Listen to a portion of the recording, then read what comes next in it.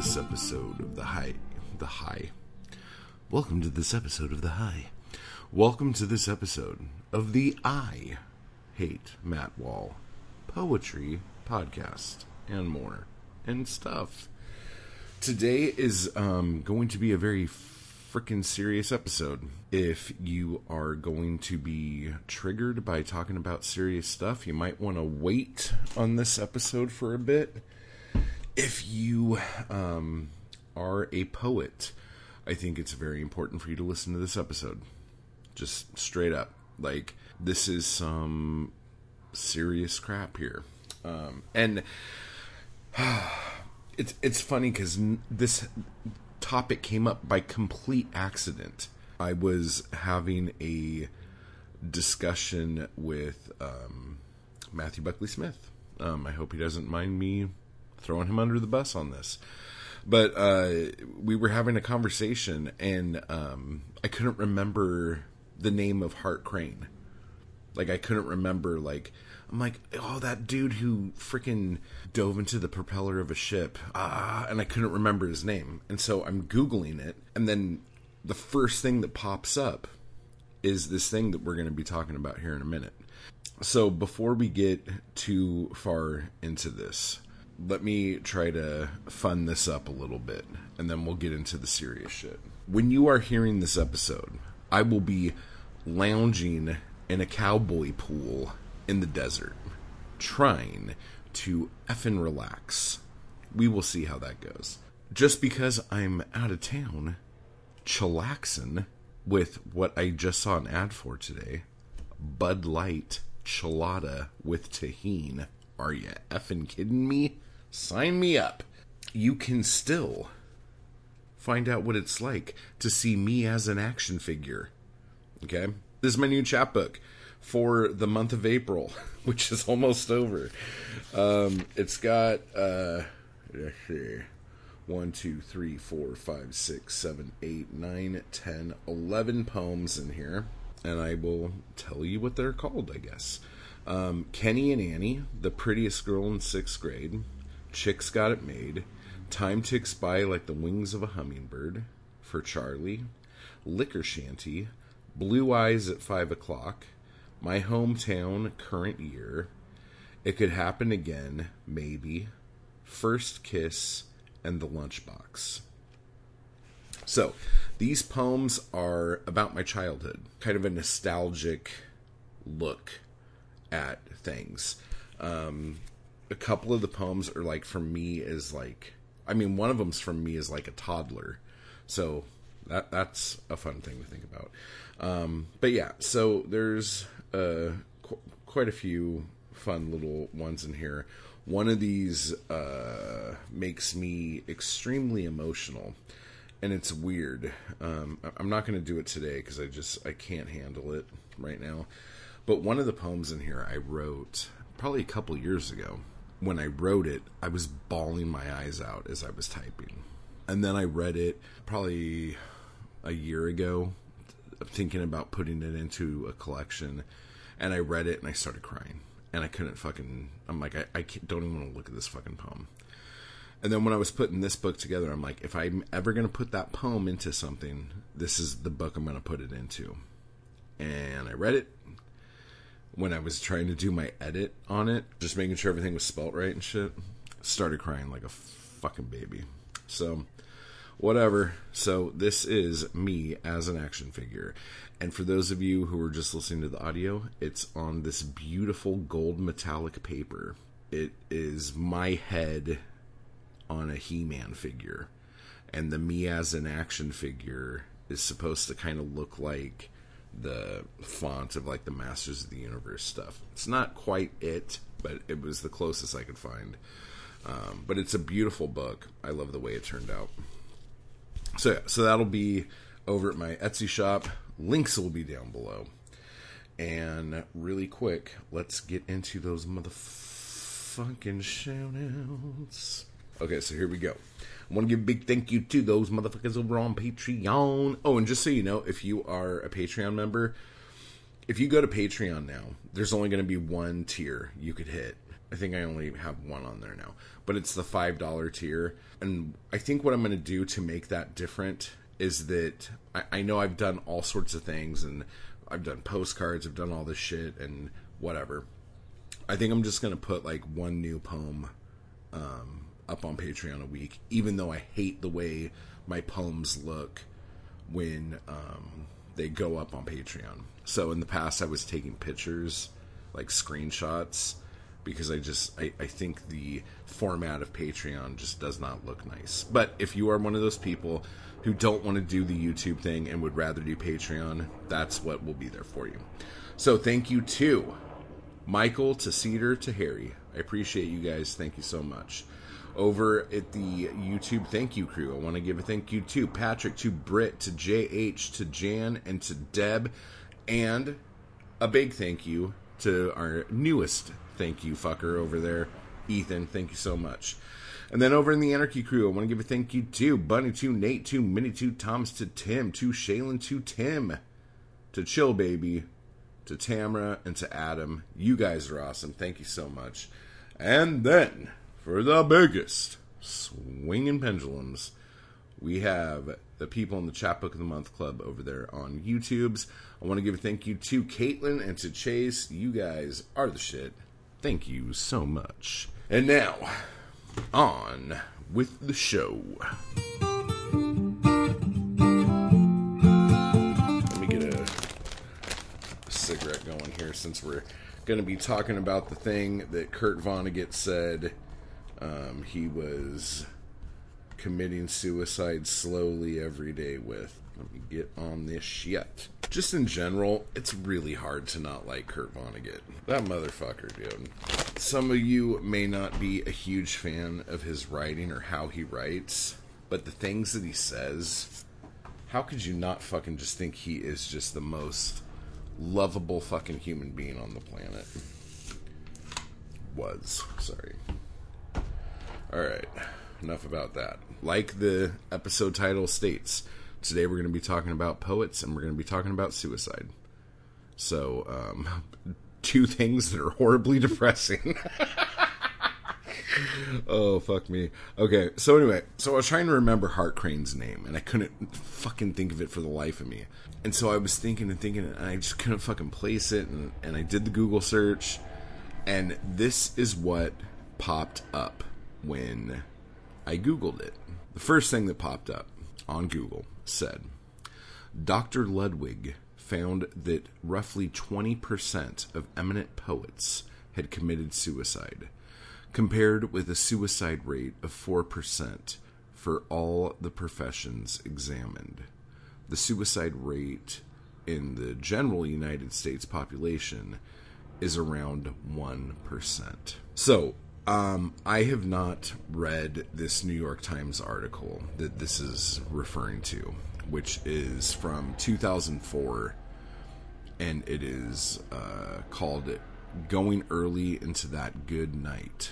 I don't know what the other professions that were examined were, but I'm going to make a guess based on another article we're going to be going over, what those were, and we'll talk about that when we get to that. But so I see this thing. 20% of poets commit suicide. That's 1 in 5. Okay? That means, like, according to this, if you belong to a writer's group, or you get together with a bunch of poets, and you guys, like, write poetry and share it back and forth and all this other stuff. According to this, I mean, I guess if you are eminent, okay, but, you know, whatever. There's other studies that show kind of the same thing here. But that means, like, let's say there's 10 people in that group. Let's see if I could fucking do math here. If there's 10 people in that group that you do this with, 2 of those poets will commit suicide. That's fucking crazy. That is shocking. That is fucking terrifying. Okay? But it also makes a lot of sense. I could totally see it. I'm thinking about this, and I'm like, okay, so this article was from 2004. That was a bit ago. And I think the actual study was done in the mid-90s that Dr. Ludwig has done here. So when I was talking to Bucks about this, like, he looked up some stuff because he was also shocked by these numbers. And he looked up something else and found this thing from Malcolm Gladwell that was posted in 2019, the end of 2019. Now, what I'm going to say is that these numbers, I think, might be a little different now if all of the actual studies we have are pre-COVID. I'm going to go out on a fucking limb here and say that COVID, especially when it comes to any form of death, any study that measures the death of certain groups of people, because of COVID and the pandemic and the lockdown, I think all numbers are going to be totally fucking skewed for like probably the next 10 years. This might be the closest thing we have, but at the same time, Malcolm Gladwell might just be talking about the shit that he found when he Googled this. But anyway, so I guess Malcolm Gladwell had something called Talking to Strangers in 2019. And this is called Poets Die Young. And it's a selection from that. Poets die young. That is not just a cliche. The life expectancy of poets as a group trails playwrights, novelists, and nonfiction writers by a considerable margin. They have higher rates of emotional disorders than actors, musicians, composers, and novelists. In every occupational category, poets have far and away the highest suicide rates, as much as 5 times higher than the general population. Something about writing poetry appears either to attract the wounded or to open new wounds.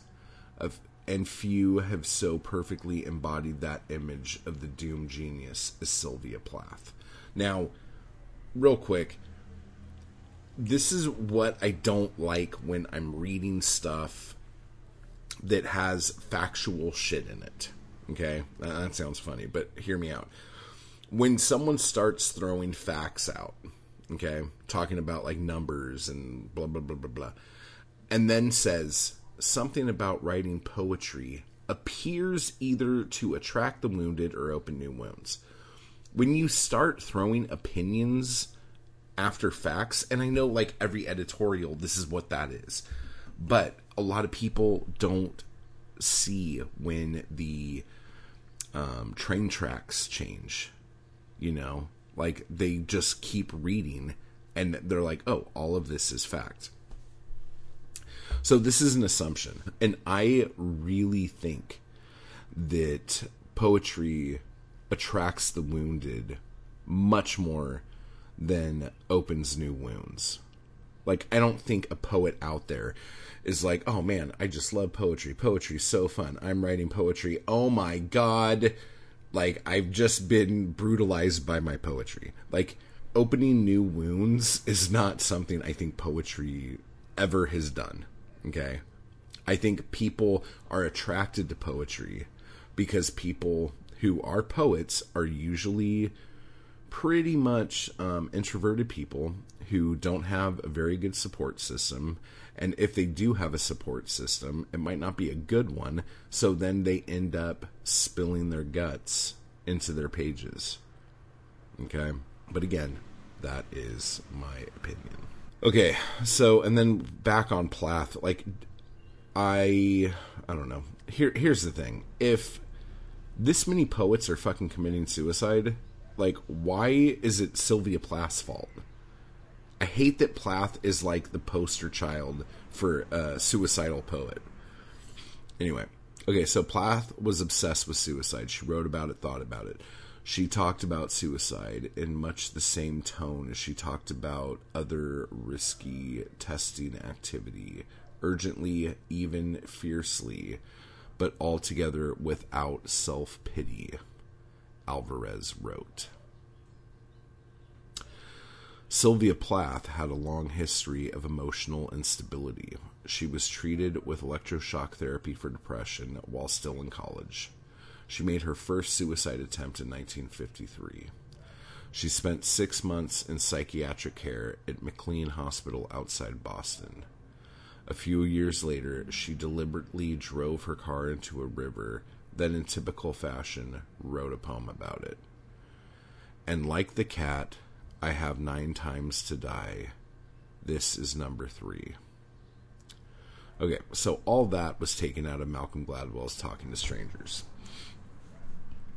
But, as you would assume, there are a crap ton more things about this.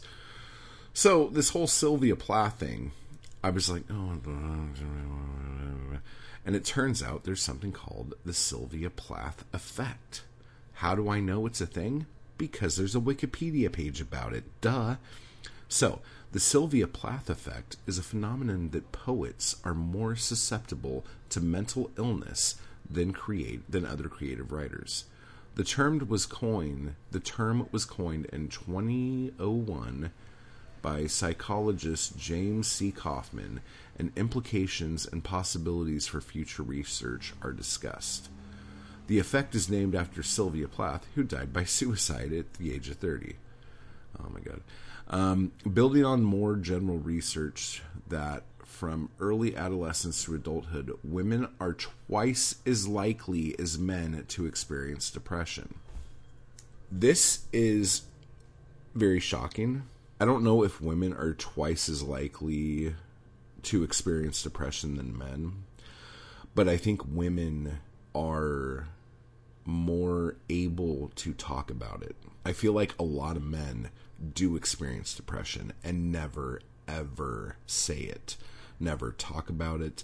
Never do anything about it because of how society kind of shits on depression and shits on mental illness.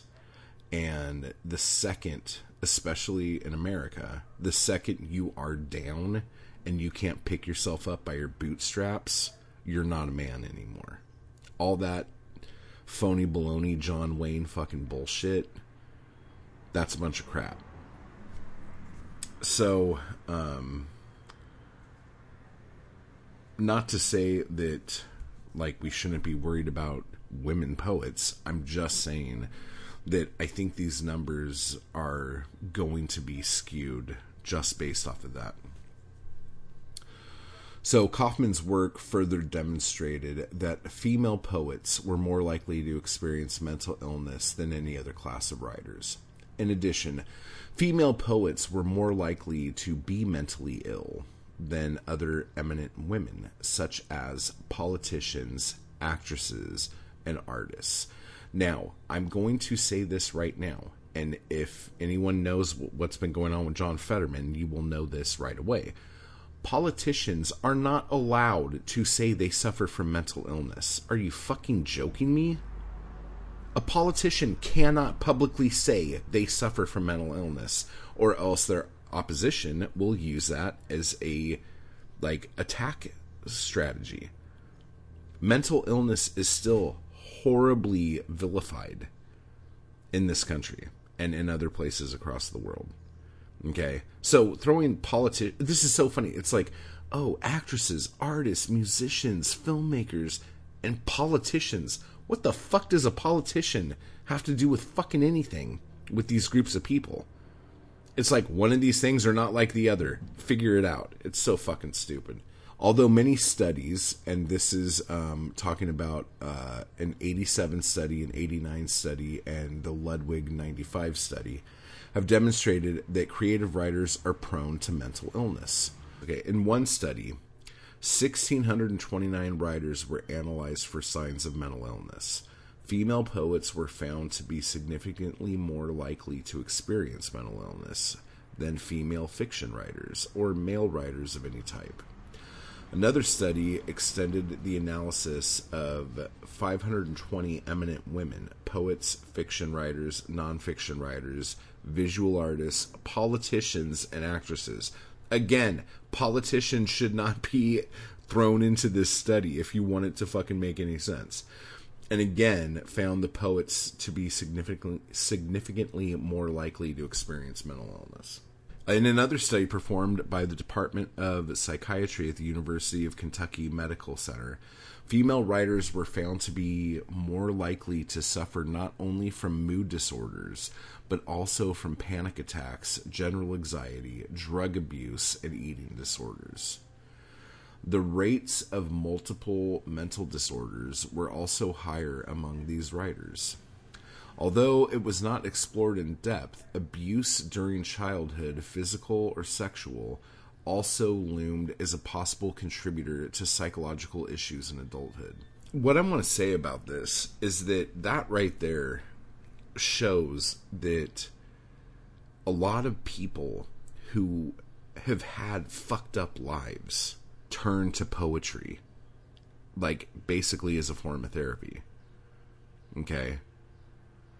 Like, what I want to make sure no one gets out of this, and that no one uses for how I'm doing this. I don't want anyone to go, oh, well, Matt's saying that, like, if you're a poet, like, that causes suicide, or being a poet causes depression.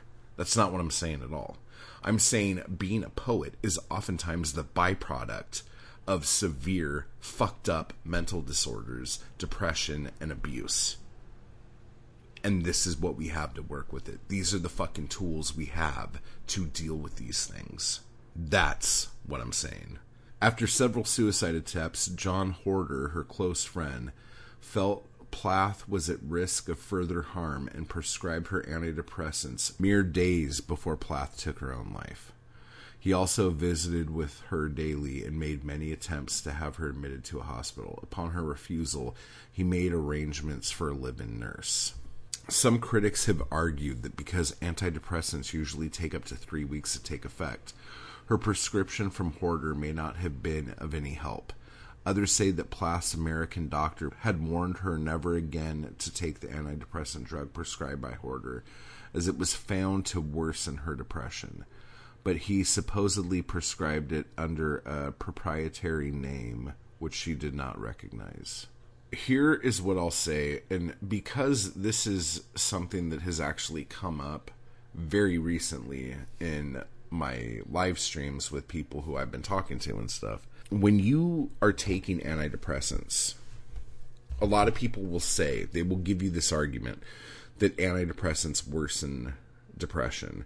A lot of people say that antidepressants cause depression, cause suicide.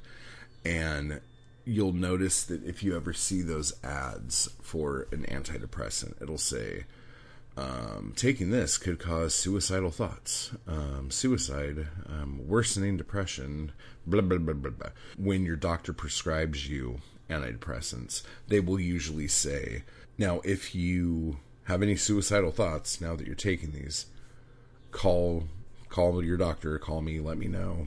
There are reasons for this, okay? And one of the reasons for this is that it takes so fucking long for most people to fucking see a doctor about this. Okay?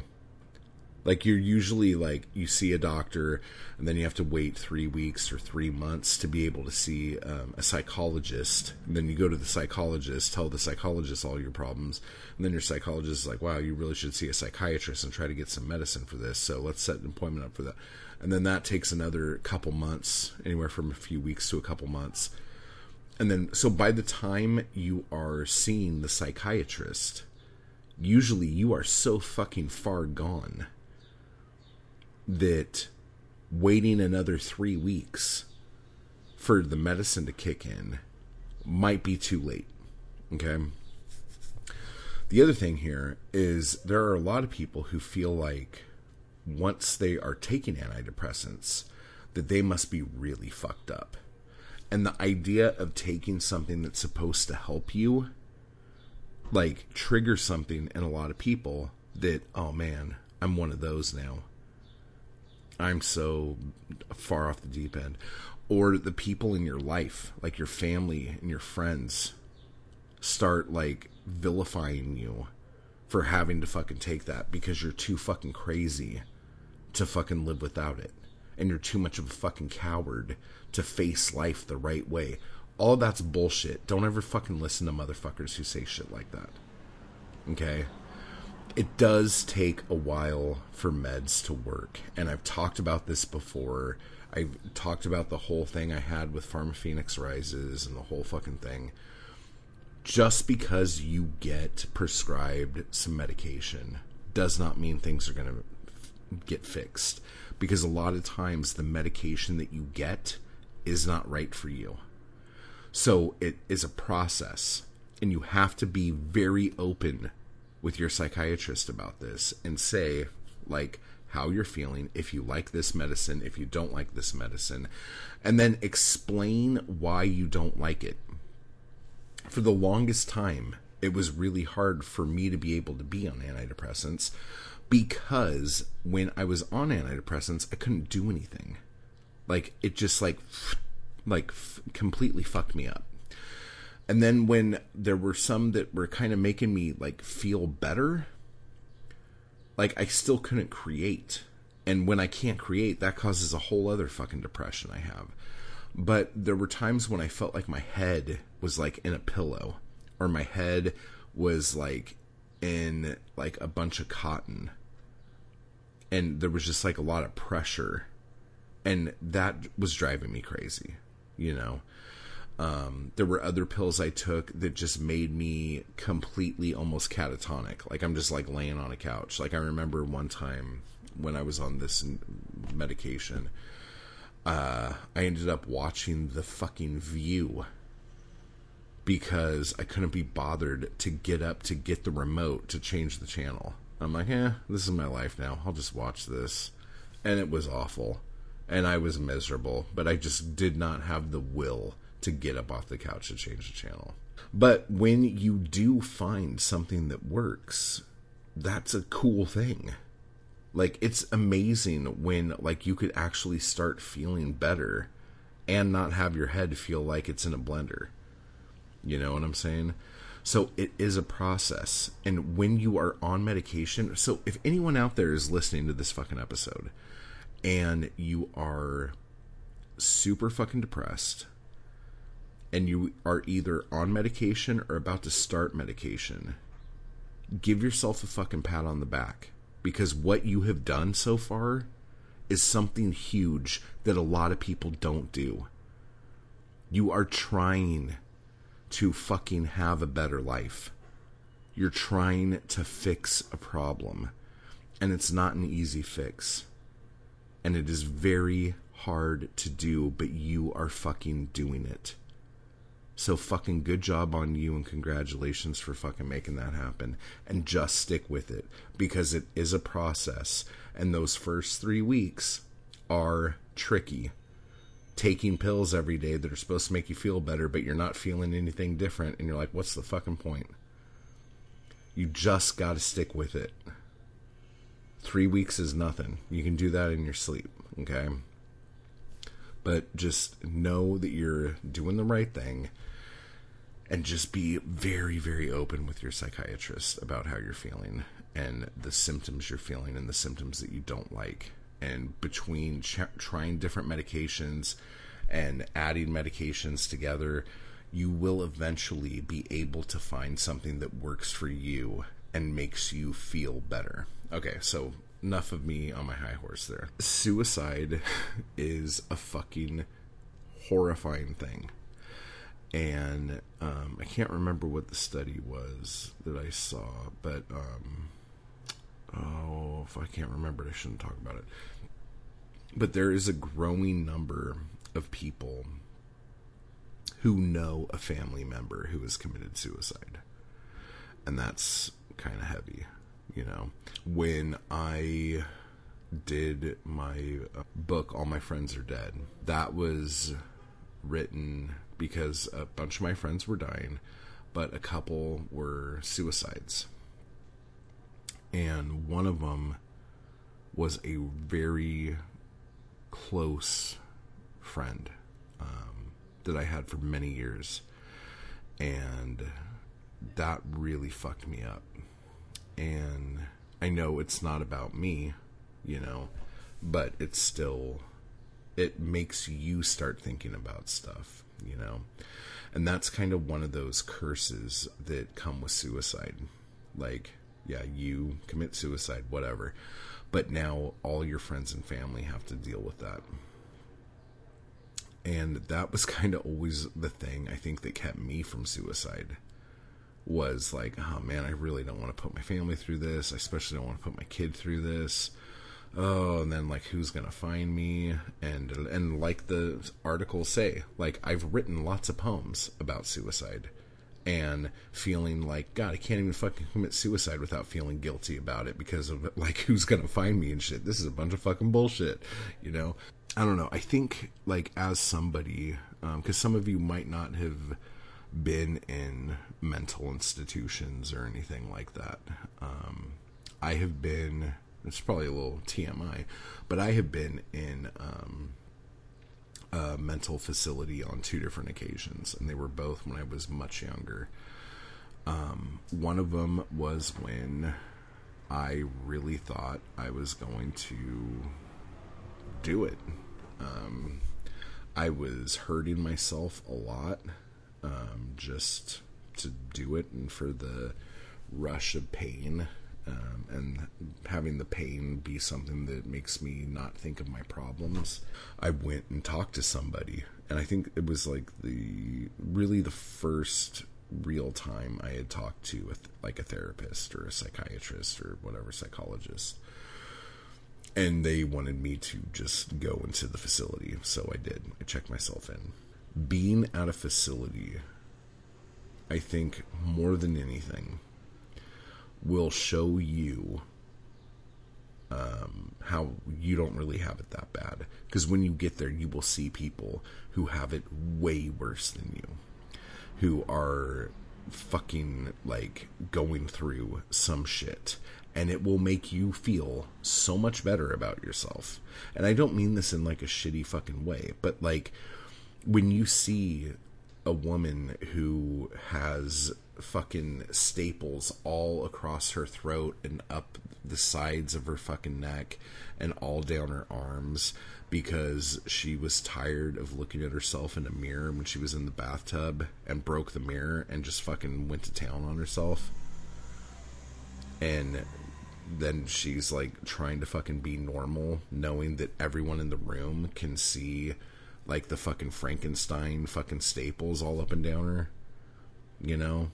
Like, I didn't have it that bad. So I remember there was this one dude who was a middle-aged gay man who thought he was Madonna. And every night at like 8 o'clock, he would, that was the time he had to go on stage. And so he would dance and sing up and down the halls, Madonna songs. And it was early Madonna, so I didn't mind, because that was always the best stuff.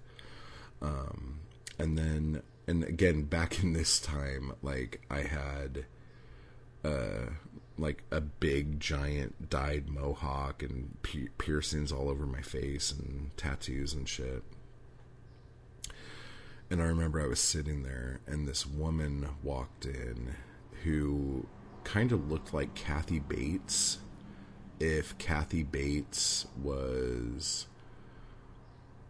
100 pounds heavier and had been floating in a lake for a couple days. And she came in and was standing across the room from me, and she like looked at me and smiled, and you know, I nodded my head at her, and she said, you know, you would be so handsome. You're very good looking. You would be so handsome if you didn't have all that shit coming out of your face. And then she fucking charged at me.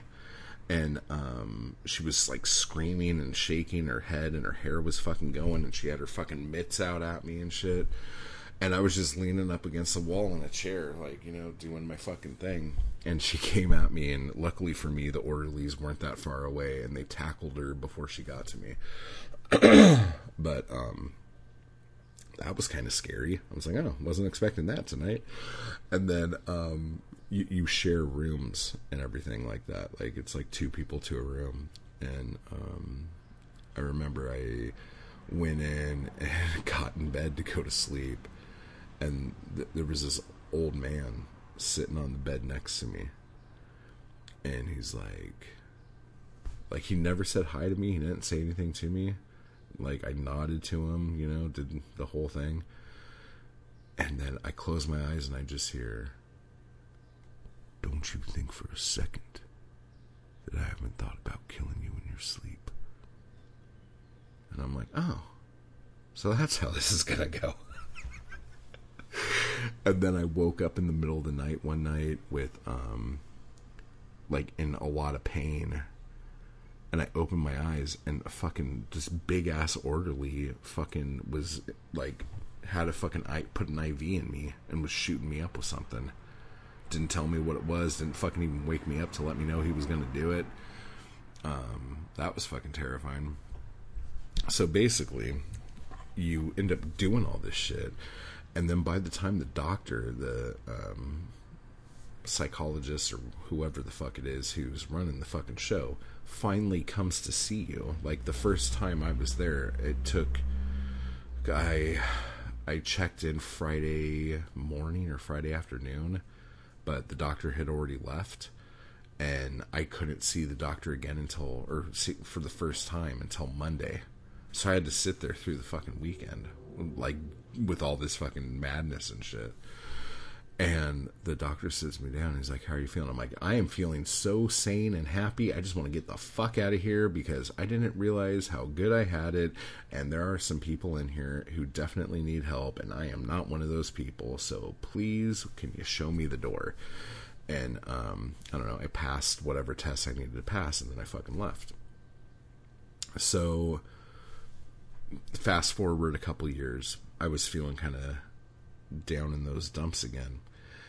And I'm like, you know what? I'm not even going to fucking go to a doctor. I'm not going to fucking go do shit. I know what'll fucking straighten me out. And I fucking walked right back into that fucking mental hospital, and I checked myself in. And they're like, "Why are you here?" I'm like, "Because I kind of want to kill myself. And I know if I'm in here for a couple days, I'm not going to want to do that no more." And they're like, "Why do you say that?" I'm like, you guys work here. You know what this is like. Like, quit fucking with me. Like, just, let's fucking get on with the fucking showgram. Do the fucking thing. Let me fucking sign my name on something. Sign my life away. I'll give you all my shit that's in my pockets and just fucking put me in a bed. Jesus fucking Christ. So, I'm not recommending that every poet just go check themselves into somewhere, because a lot of times, you know, somewheres are not a good place to be. But it cleaned my clock a couple times, and now with my depression, and ever since then, really, like, I've been writing songs and poetry about some of the stuff that I'm going through that helps me through this shit. It's my therapy. It's important, and that's why we do it. You know, it's part of who we are, and it's a part of how we process. And if our creations can help others, if our creations can entertain others, if you can laugh at my misery, then maybe that was for something. You know what I'm saying? Like, not everything has to be so fucking goddamn serious all the fucking time. But it's good to laugh at ourselves, you know, like the whole look back and laugh kind of thing. Because the biggest thing for all of us is to, however we feel right now, to just go, man, you know what? In 5 years, we're going to look back at this and laugh. Like, if that's the fucking case, then fuck yeah, dude. That's not always how it goes, but, like, fingers crossed, right? Okay, and then the last thing I want to really get into with this, and I'm going to try to leave, like, good notes in the notes of this here. A while back, not a while back, because it hasn't been that long, actually. This was only April 10th. The Breaking Form podcast did an episode called Elegy, and it is, it's for me, one of their better episodes.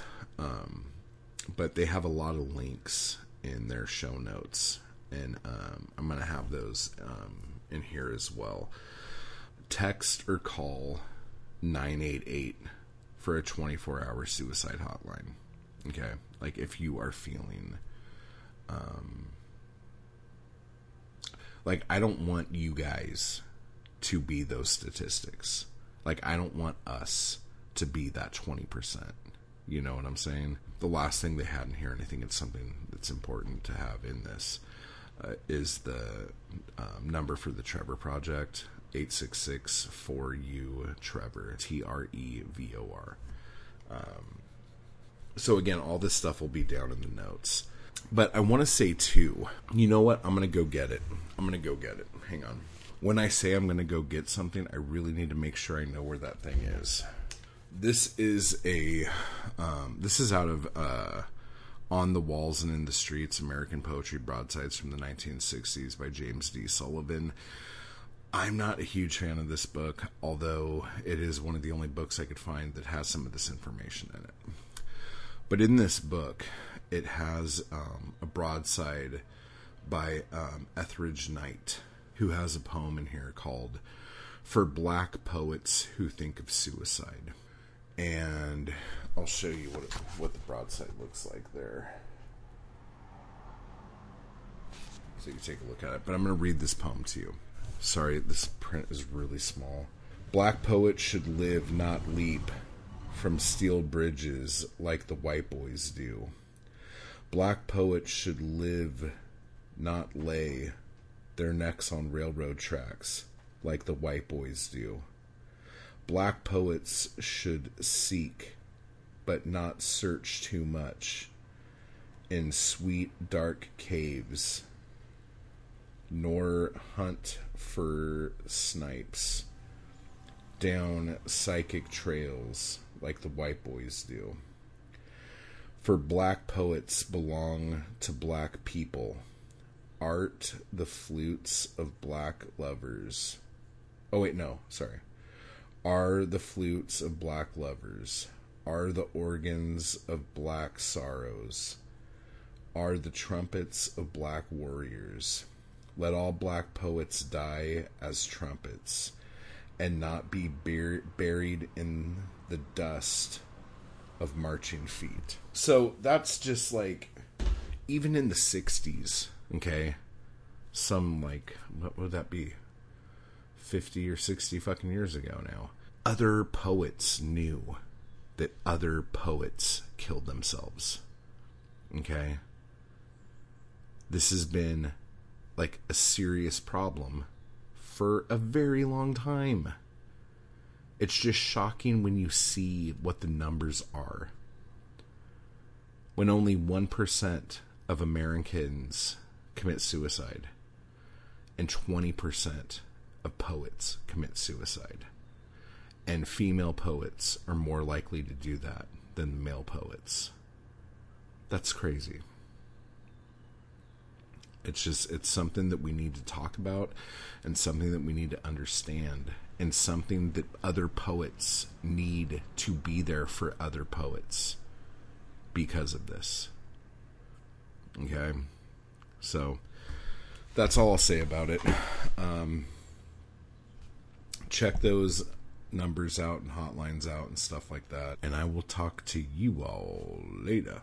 I just want to give a quick thanks to those people who make these videos possible. Anarchy Crew and my followers on Patreon. I appreciate the hell out of you guys, and thank you so much for keeping me going to keep this content possible. You guys are awesome. And if you'd like to join the crew or the Anarchy Crew, just hit the join button beneath this video. And if you'd like to become a member of my Patreon, you can run over to the link down below to do that as well. Thank you.